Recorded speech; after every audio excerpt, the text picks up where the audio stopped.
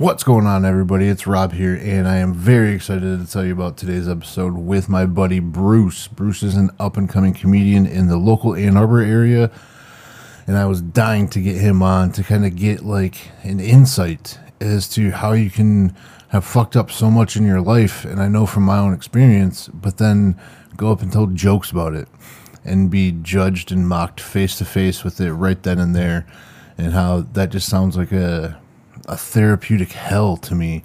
But I needed to know kind of what his mindset looked like. So we went to the local Ann Arbor Comedy Club and sat down on stage and had this conversation. So I want everybody to reach out to him online, show him some love, show me some love online at I Am Rob Childs, pretty much everywhere you can find it. And check out some more of the interviews. So I'm going to shut the fuck up and let you guys get into this one. So this is going to be my buddy Bruce. See ya!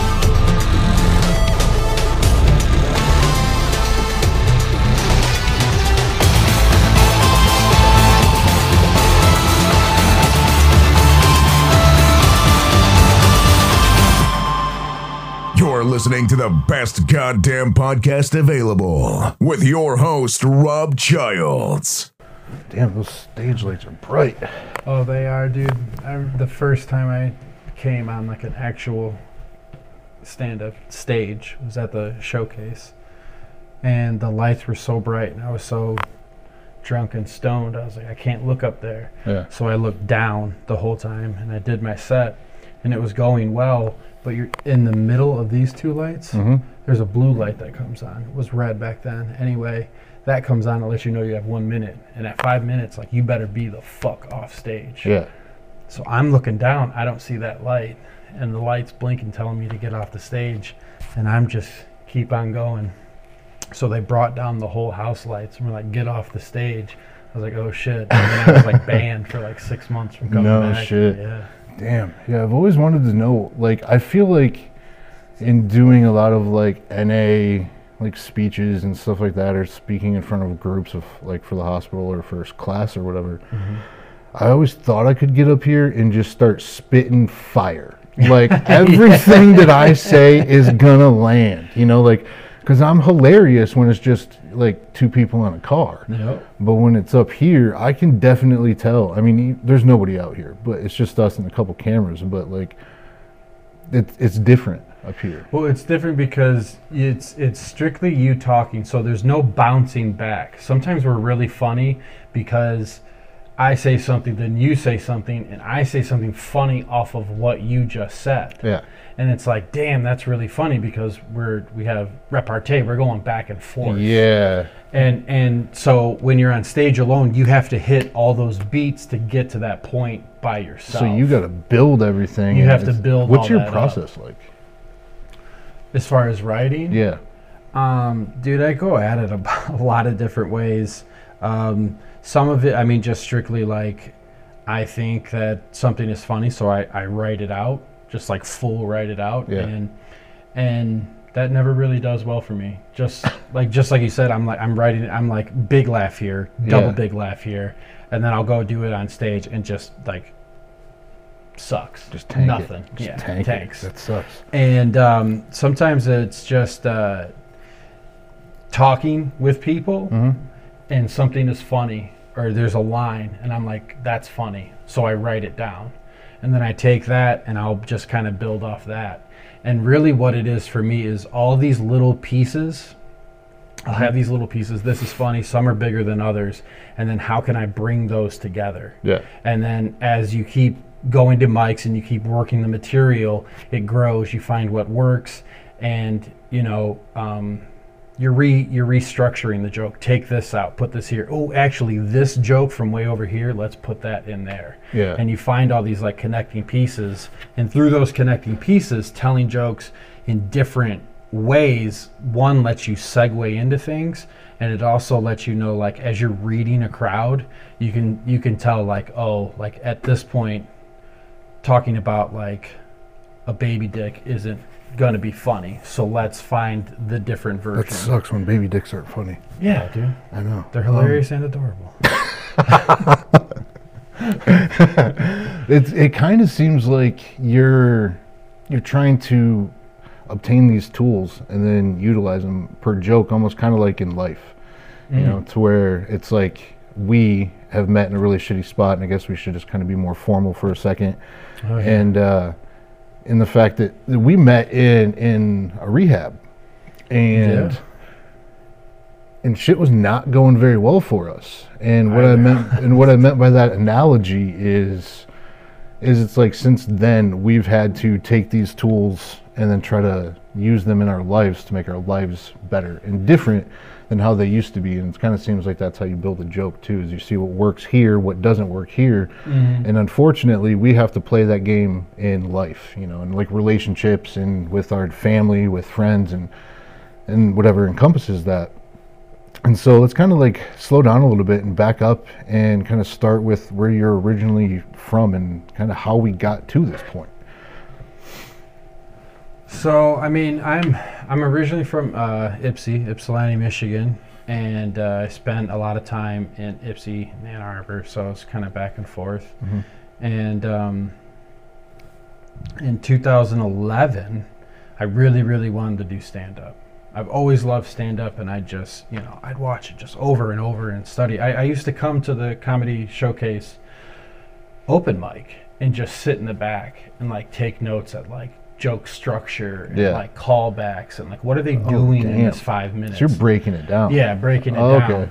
And I really wanted to do it, but I didn't have the nerve. And then one day I was working at a brewery, and I was kind of doing this like working at the door and also this little apprenticeship thing.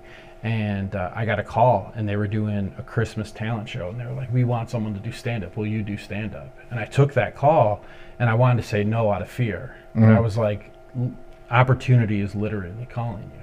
So it does not happen very often. Exactly. I was like, yeah, let's do it. And I just started writing. I just started writing jokes and jokes and jokes, and I wrote like 10, 12 minutes of material. I did it. It went well, and I was like, I want to do it again. So I came to the Ann Arbor Comedy Showcase for my first open mic. I mean, my jokes went well. My performance really, I mean, it was, you know, my first time performing. That's whatever. But like I was saying with the light, you know, and then it was just open mics, man. I was just doing open mics, and then finally started, you know, getting shows, independent shows. I started some of my own shows. And everything was, it was just moving along. I was having a good time. And then in 2013, I started my own business as a commercial painter. And as you know, man, that takes a lot of time. Yeah. It takes up a lot of time, especially, you know, from starting from the ground up with nothing. Nothing. It was just me, my homeboy, paint equipment in a van. And we started building it up, and we were doing great. And comedy kind of went down, and the drinking and the drugs went way fucking up real fast. And, you know, I had always had a problem with drinking. It wasn't a problem for me. It's how I like to live. Yeah. But it progressed so much that it got to this point where I hated myself. I hated my life so much, and the drinking was the only thing that would get me out of bed. And finally I reached this point where my life was completely unmanageable. I could not function without a serious amount of hard liquor in my body. So what's a serious amount? Because I've heard, you know, like for me it wasn't anything to get like a fifth in before noon, you know. But I've heard half gallons, you know, like the handles of people needing to have before 12 o'clock, you know, just to function. Yeah, I was definitely a half gallon a day drinker. Okay. If I could get a pint in before 7:30, 8 o'clock in the morning, then I was good to drive. And I'd go about my day. I'd be a fifth down by noon, and then probably another pint, maybe a pint and a few beers, then kind of be done with work as far as like the 9 to 5 business hour. We'd still be working. And then once that time frame went, then I just I just went crazy. So it was a half gallon for sure, and then of course there's going to be a couple beers and a little extra things here or there, and that was it. I mean, and I'm talking like years. You know what I mean? That's just how I lived for years, and because of that, like once everything had kind of crashed down, like everything was bad. You know, intervention. It's like I need to take this like get sober shit seriously. That's when, at that moment, that's when you and I crossed paths. Because I came into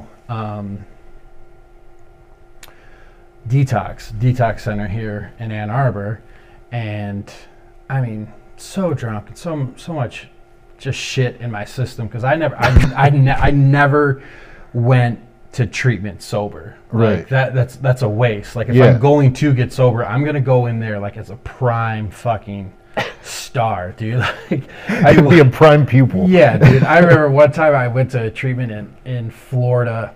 I'm flying on a plane. I'm getting fucked up, man. I'm taking pills. I'm eating edibles. I like in between flights, man. I'm like coming in and out. I'm like trying to show like, you know, families like card tricks. I'm doing like, oh, is this your card? And all this type of shit. And like dads are like, this guy is cool. And the moms are like, get the kids away from this fucking guy. Yeah. You know, like I remember this car service picked me up one time and they were taking me to this treatment facility. And I did the Goodfellas shit. I got in there and I had a little shooter and I grabbed it and I took the shot. I was like, it's like, all right, take me to rehab. And like, you know, we drove off it. So when I came in this time, I mean, wasted, you know, for sure psychedelics, marijuana, probably a couple pills. And they had to send me to the hospital. My blood alcohol level was a 0.56. Like, you're just trying to go into rehab dead. Yeah. That's the goal. But, and the fucked up thing, dude, the fucked up thing about it all is like, that's just, that was your baseline. That was normal. Like to get to like a little past 0.3, I was like, now we're partying. So once you got to 0.5, like that was like being fucked up. Yeah. And they're like, yeah, you know, like we have to get you to a hospital right now. They called an ambulance. I'm saying I'm not going to the ambulance. Fucking cops come. I'm fucking fighting with the cops. Like, I forgot exactly how I went in the ambulance. I think we talked. I was like, just don't strap me onto the gurney. Just let me at least have my arms. And they're like, all right. So I go in there, and it's horrible. I'm there for 2 days or whatever. I come back to the treatment center, and I'm sleeping. And then like the third or fourth day, they're going to play dodgeball. And I'm like, all right, I need to get up. I need to move, get out in the sun. So let's do it. So I go out there. Wait, did I say dodgeball? Kickball. Kickball. We're playing kickball. So I'm at first base, and the game's going on, and something doesn't feel right. Something is different than a normal detox. And I go and walk to the bench, to the dugout. And as soon as I crossed it, like that's when I clicked out. I don't remember anything, but what I was told by many people, including yourself, is that I grabbed that chain link fence and I started seizing up. I started having this alcoholic seizure because my body was every cell was used to being drenched. And now I am, for the first time in years, at a 0.0. And my body fucking didn't know what to do. So I seized up, but as I'm seizing up, shaking this fence, my team is in the infield, and they think I'm rallying them on. Oh, yeah. Everybody thought you were trying to pump. Because that's what you were doing like the whole time, though. Is you were being the loud big guy trying to get everybody going. Yeah. So everyone, they're like, yeah, Bruce is right. You know, let's get this out. And meanwhile, I mean, I'm seizing up, and then it got real when I let go. I fell back. Yeah. My head hit that concrete and just split wide open. It sounded like a beer bottle on concrete. You know, I was a walking beer bottle for sure. Yeah. We both of us were not healthy back then. No. It's a crazy experience having to go through rehab. There's a lot of shame and guilt that I experienced doing it, and almost like, well, fuck, I got to go do this now, you know. And but in reality, there's a lot of strength that comes in going, and and changing your life and admitting that you have a problem. So I'm proud of you for doing that. Thanks, and for getting through that. And oddly, I'm glad that I was there. It seemed like a lot of people, they were afraid, like they didn't know what to do because your head split, like there was blood everywhere. And for me, I was just so used to seeing violent shit that I was just like, oh, all right, well, like, just make sure he doesn't bleed out and, keep him on his side. And then the ambulance gets there and, like, they take over and everything. But we had to do, like, trauma therapy at our center. They had people coming in, being like, how are you doing? How are you feeling? I'm just like, shut the fuck up, man. They told me about that. I was like, they had to have special groups because of that. And they're like, dude, it was a fucking scene. Yeah. And when I got out of detox and went to treatment, you're going to meetings every day. And people would, when somebody's like, talking about you like that. And I'm like, what the fuck's going on? And people will come up, you included. And you're like, hey, how are you doing? I'm like, I'm good. Like, how are you? Who are you? And you're like, you don't. You're like, dude, you fucking ruined my shirt. Like, I wrapped your bleeding head. And I was like, oh shit, thanks a lot. Because people saw that and remembered it. And I have no memory of it. I remember walking into the dugout and then being on a gurney. And I'm trying to tell them, like, I'm good. Please, again, don't send me to the hospital. I'm so sick and tired of being hospitalized. Yeah. Hospitalized, it sucks. I know with my upcoming surgery, I'm terrified of going. You're just going to get cattled in, and you become a number, and then it's like putting you through all these checkpoints and everything. And so that's not something I like to do. But there is this weird parallel that I've noticed with fucking comedians and alcohol and drugs. Like, you cannot get away from it. Some of my favorite comedians, like my all-time, like Chris Farley. Yeah. For me, Chris Farley was the guy. He was everything, Like, I grew up as a chubby dude and watching, like Black Sheep and like all of his shit. It's like the stuff he did with David Spade. It's just legendary. And then you find out how depressed he is. Robin Williams is another one. He did that movie to where his son hung himself, like accidentally through like some fucked up masturbation styles. That's what's up. But that's some real shit that you have to have gone through some stuff in life to be able to make a career out of that and then be able to turn those dark spots around, put light on them and make them funny. Yeah. Because that's what a lot of comedy is it's laughing at ourselves. So how are you able to take your traumatic past and all the fucked up shit, even if like you never did anything too fucked up, like there's embarrassing things that you've done that you've had to live with. How do you take that and then put it into your comedy and build it into positivity and laughter? Honestly, dude, it's pretty difficult to do. Because first and foremost, when you and I are talking, we come from a different walk of life. We've seen things that most normal people haven't. So what is like cool with us is different than normal people. Yeah, so like baby dicks and stuff. Yeah, but also like like this like traumatic shit. Like there's sometimes when I tell that,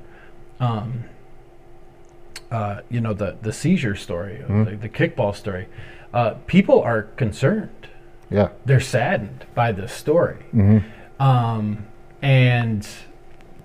Sometimes you have to let them know, like, this is something that happened, and I'm okay with it, and I'm playing around with it. This is silly and fun to me now because I'm here right now. I'm on this stage. I'm alive. Like, everything's okay.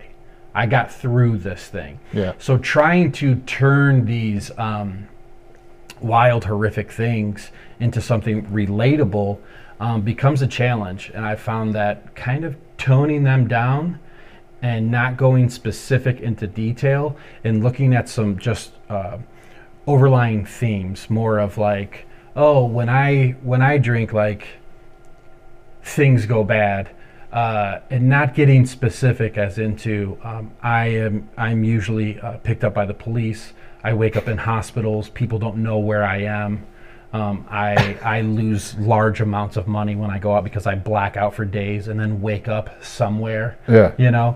So for people that have lived that life, we find it humorous, but other people, it's sad. So if you don't go into those exact details with a general audience, yeah, it's weird because I'll be at an AA meeting, and fucking kill. Oh, well, that's a room full of fucked up people. I'll light the room on fire, and I'll be like, that's funny, write that down. So I write this story down. I'm like, okay, cool, I got that story. And then I'll come and tell it on a stage, and you just see people. Yeah. And it's like, oh, sorry, okay. Yeah, so I wanted to get into that. I hope that we had kind of taken that turn because, I don't know how to put. Ann Arbor is very soft fucking city, and it's I feel like this is where all the Karens nest, you know, Sure. like, and so it's and I do mean that offensively, and that's all on me. That doesn't represent anybody else. That's me. I've been to this comedy place before. I've seen shows here, and I've seen comedians have to tiptoe on what they say. To whereas I go out to Detroit and I see Mike Eshak, Yeah, don't give a fuck. not a fuck. How do you play that? Because I feel like you could be on the edge of your side, but you have to know your audience. And like what story may not kill here, you go to the city and that could destroy. You know what I mean? So a lot, there's writing in stand-up. There's a lot of that, and there's very specific cadences and timing and tone. But the way that you deliver something can make something very dark become lighthearted. So I'm this big guy on stage, and I'll have these dark themes and this dark subject matter. But I tell it very silly, and you use, upward inflections and this, that, and the other, and you try to make it in a way, for me, I try to make it in a way of somewhat cute, you know what I mean? Where it's what's the word? Unalarming, Okay. like I remove any type of threat coming from it. Okay. I'm gonna hit this really quick just because I know it's coming up, and I'm not trying to fuck this up. There we go. Yeah, I know exactly what you're trying to say. You keep it moving. I'm smiling. I'm laughing. Right? If it exaggerated, there's like this smoke and mirror type shit. So you kind of, again, you have to feel it out and know what to do it. And then also, when something fucking fails and doesn't hit, we need to acknowledge that. Yeah. So now I have a moment to be like, well, that didn't work. And then we could, hopefully there's something that happened previous that we can reference to, something to pull from and have these kind of crowd work moments that get us out of the awkwardness of, I just tried to be funny and failed. You all saw it and we all felt it.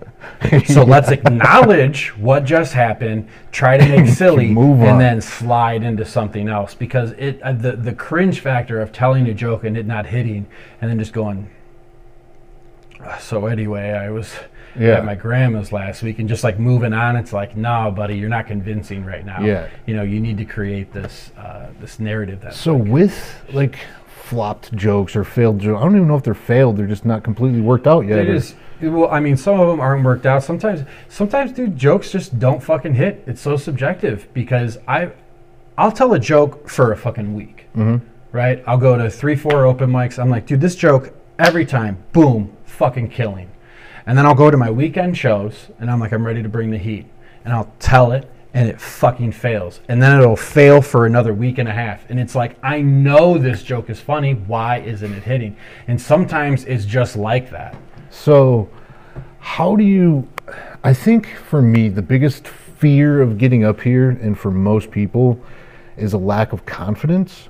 You have to really be confident what you're doing to get up here, because that guy, that lady, and that guy could all just boo you at the same time, can turn a crowd, and now it's just you up here and you just flopped.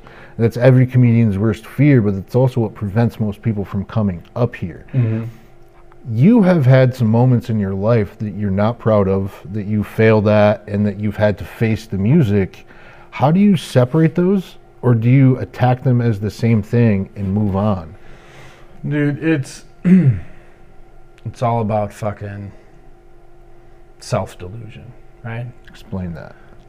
So you're in constant denial when you're using, right? Yeah. Everything's good. I'm under control. This is fine. Yeah, everybody else just has a problem with me. Yeah. It's the world. They don't know how to react. I was born at the wrong minute. Like all this nonsense, right? And then coming into stand-up is kind of the same thing. Like, I'm fucking funny. I'm fucking good. You got this. Let's go.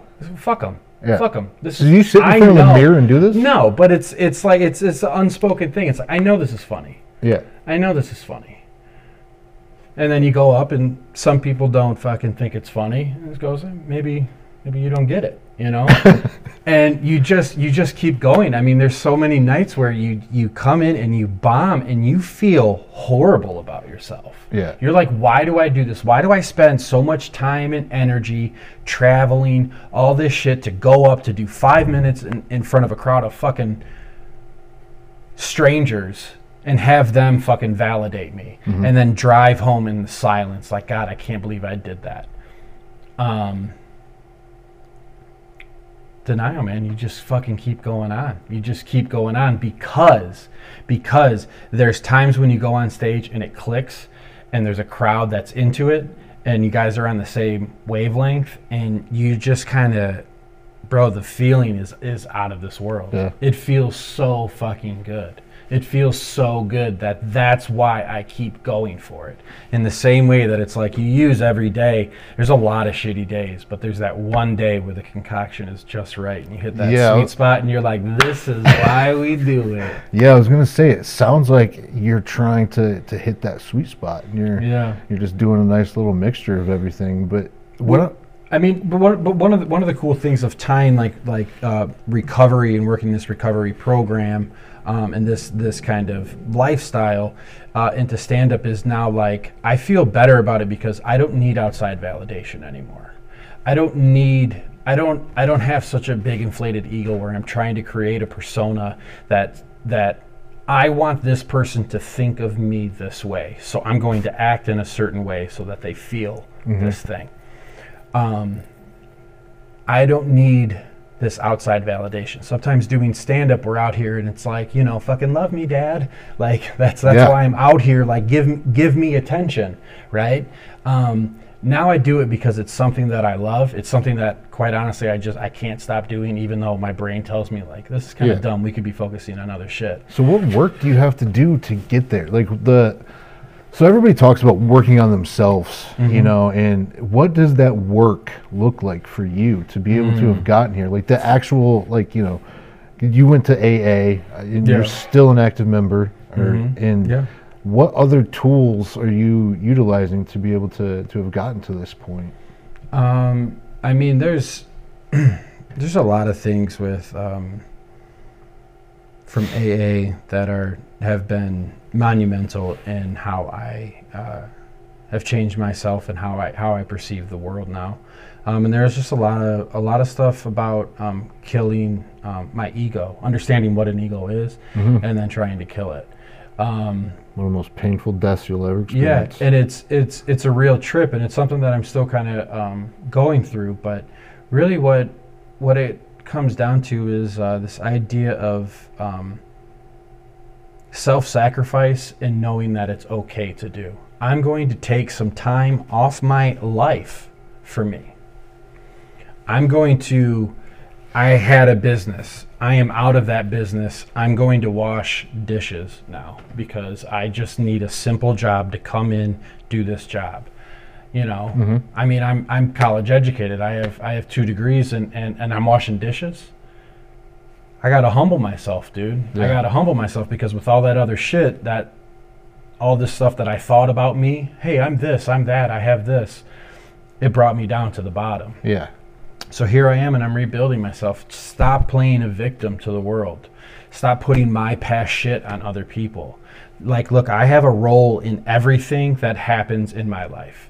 And things are just that. They are happening. They are not happening to me. I am not significant enough that the universe is trying to fuck with me directly. It's just something that happens. It's not good or bad. It's happening. And it takes a long time and a lot of repetition to kind of directly. It's just something that happens. It's not good or bad. It's happening.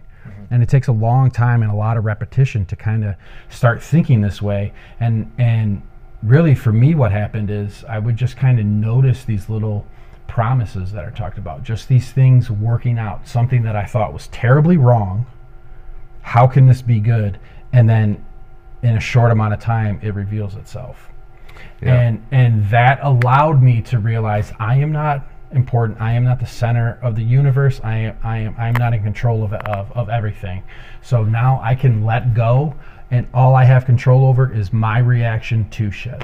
So if I don't react poorly to an outside stimulus, I'm cool, man.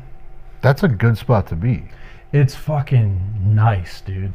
It's so much easier, and it's not that it's easy, it's just easier than the way that I used to live. It's very freeing. Yeah, when I first got out here, you know, like they tell you to get a sponsor. I didn't even know what a sponsor was. You know, like I had no clue about anything. And so I ended up getting a ride out with this guy, I won't mention his name, and everybody in the community knows who he is.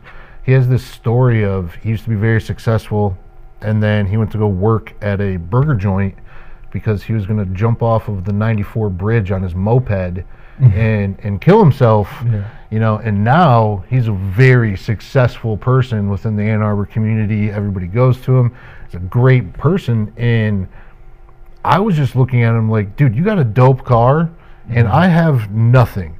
So, like, whatever you're doing is working, you know, but I didn't believe him because I wanted it now, you know. Oh, for sure. Like, yeah, I was like, all right, cool. So what did you do? You did this, this, and this?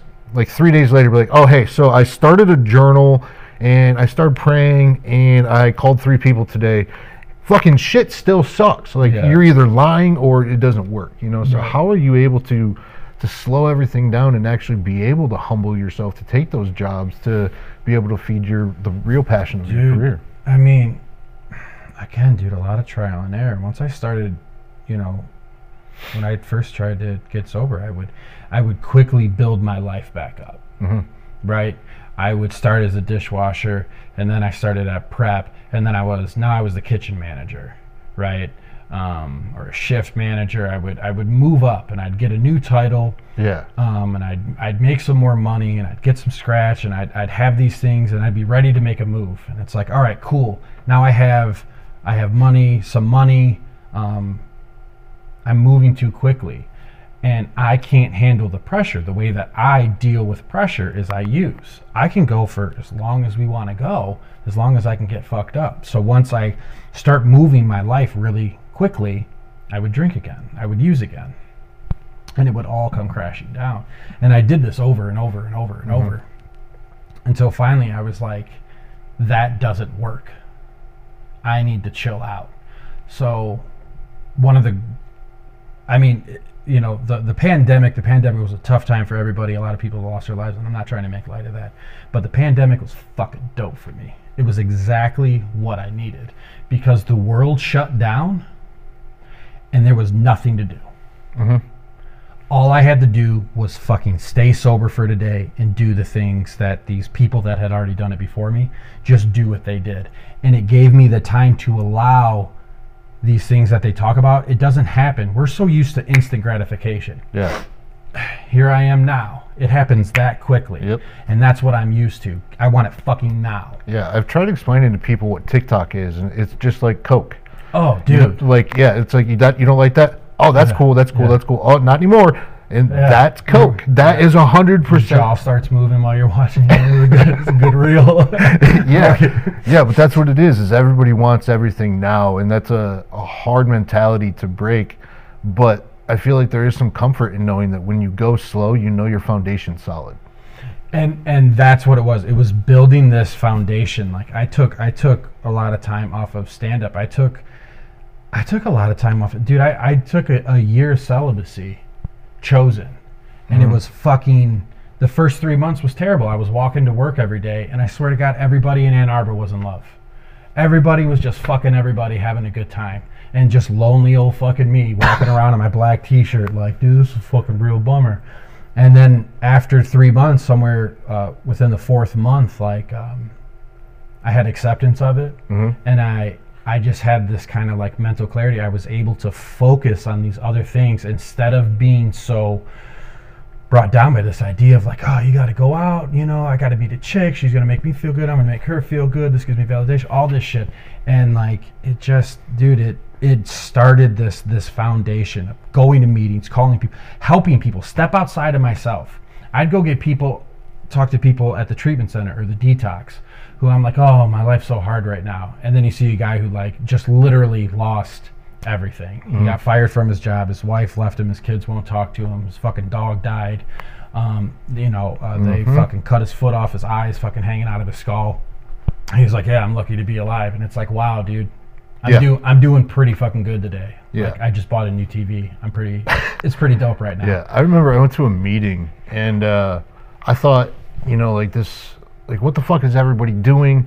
You know, like as soon as I got to rehab, I was like, all right, this is like my class of people, and we're all just gonna like move through and graduate, and, you know, like that's how it worked, and that like you can become better and better and better, and that's not it. Because I remember going to this meeting and seeing this guy hobble up hit a cane, one leg. Everybody knows who he is, and as soon as I tell like a little bit, you'll realize. But he woke up down south in a hospital because somebody left him on the railroad tracks to where a train had ran his ass over, and he had a hatchet sticking out of his head, you know. And so when he's telling me the story, I'm just like, you are so full of shit, but I can't prove it because you look like it, you know. You look like you had a hatchet. Yeah, you look like you look, and you're missing a leg. So yeah, so everything's checking out. Yeah, it all checks out. I'm just like, well, fuck, I stubbed my toe today, and that ruined my day, you know.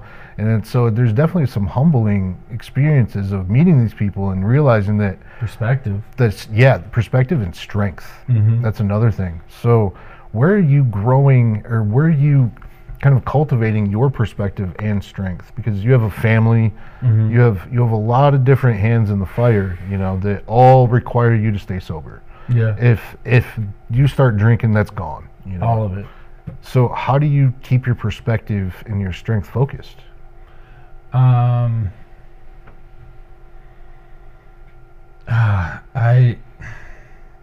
don't really like to talk about it too much, but I help others. Man. I like to go out and do things. But I haven't seen a TikTok video of you doing it. So yeah, without somebody filming. And the thing is, dude, is when I go and to step outside of myself, for me to do that and get something that is beyond anything valuable, I can't profit from any of it. So I can't go do something and give of myself and make money from it. I can't go do something for myself and have somebody else know, because all of a sudden what that is that's feeding that's ego. That's my motive is to like see me do this nice thing. Look at me, see how dope I am. And that's me thinking about me. Yeah. So when I stop thinking about me and do things for somebody else, I get so much more in return. We'll go a couple more minutes, then we'll shut this down. But I do want to say that at one point in my life, I was living in a transitional house, and I was going to hurt somebody if I stayed there. Sure. Like, and like when you live in transitional, it's a different experience. It's like a fraternity house of like the people that got kicked out of school and they have nowhere to go. Yeah. And so like you're just shoved in there with like all these people. I'm just like, there's this one guy, he just would not, like his snoring, like, and I don't want to, like, whatever.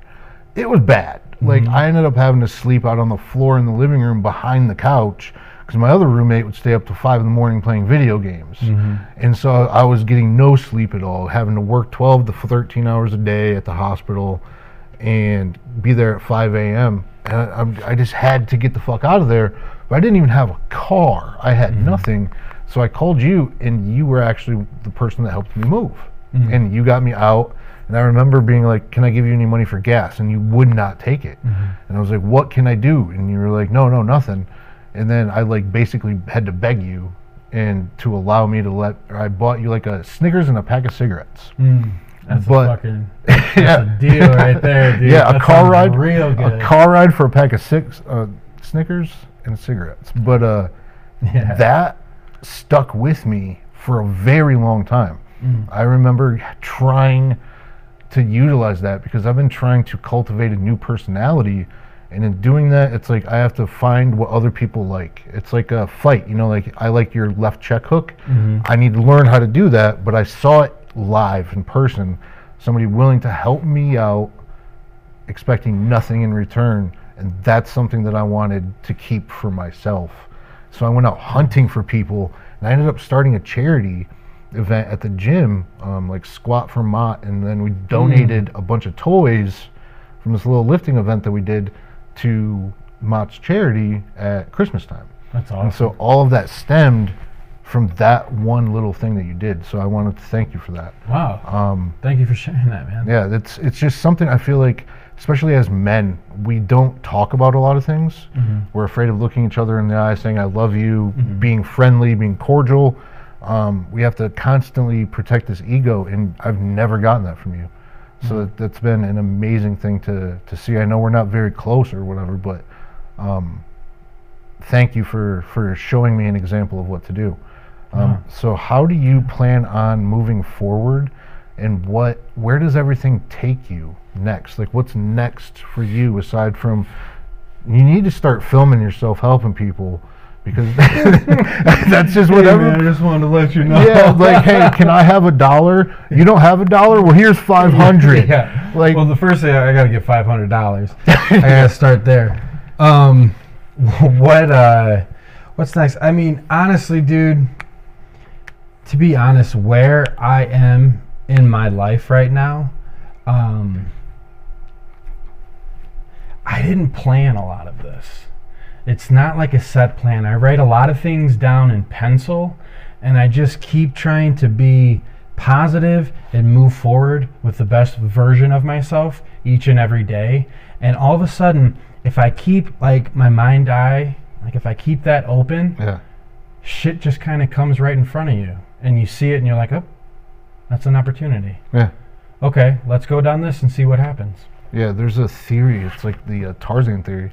It's where you're in the jungle, and whatever vine you see, you just grab it, so you're not stuck in this one tree, and you just keep swinging until you grab the next vine. That's it. Even if it doesn't want to take you in a straight line of where you want to go, it's not where you were. That's it. Because every time that I, in my life, have created a plan, I'm doing A, B, C, and I will be at D. It has gone terribly fucking wrong. Yeah, it does not work that way. It does not. And so when I let go of this idea of complete control over something, and I just keep an open mind, and just like you said, man, that Tarzan thing, I'd never heard that before, but it's like you just start walking forward.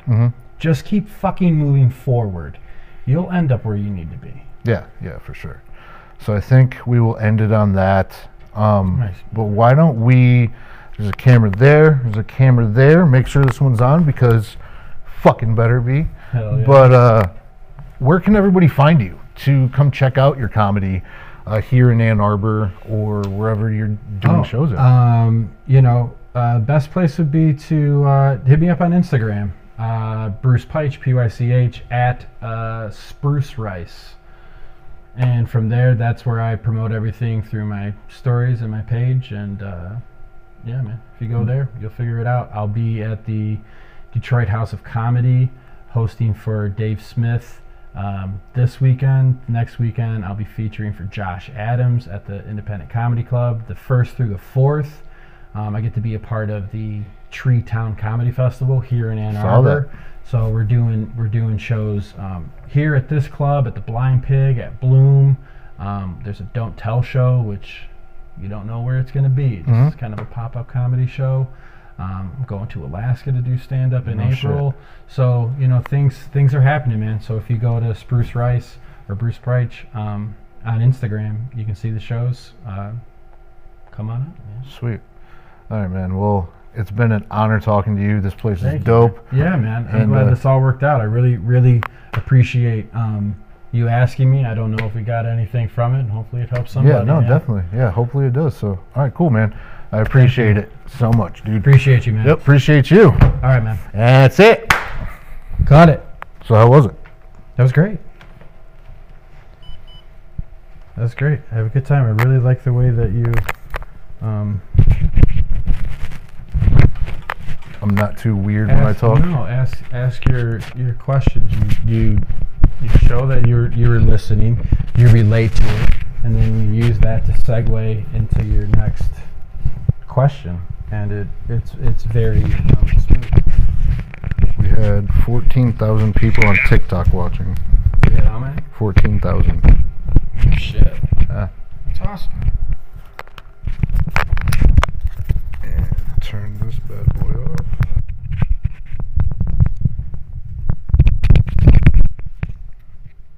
So what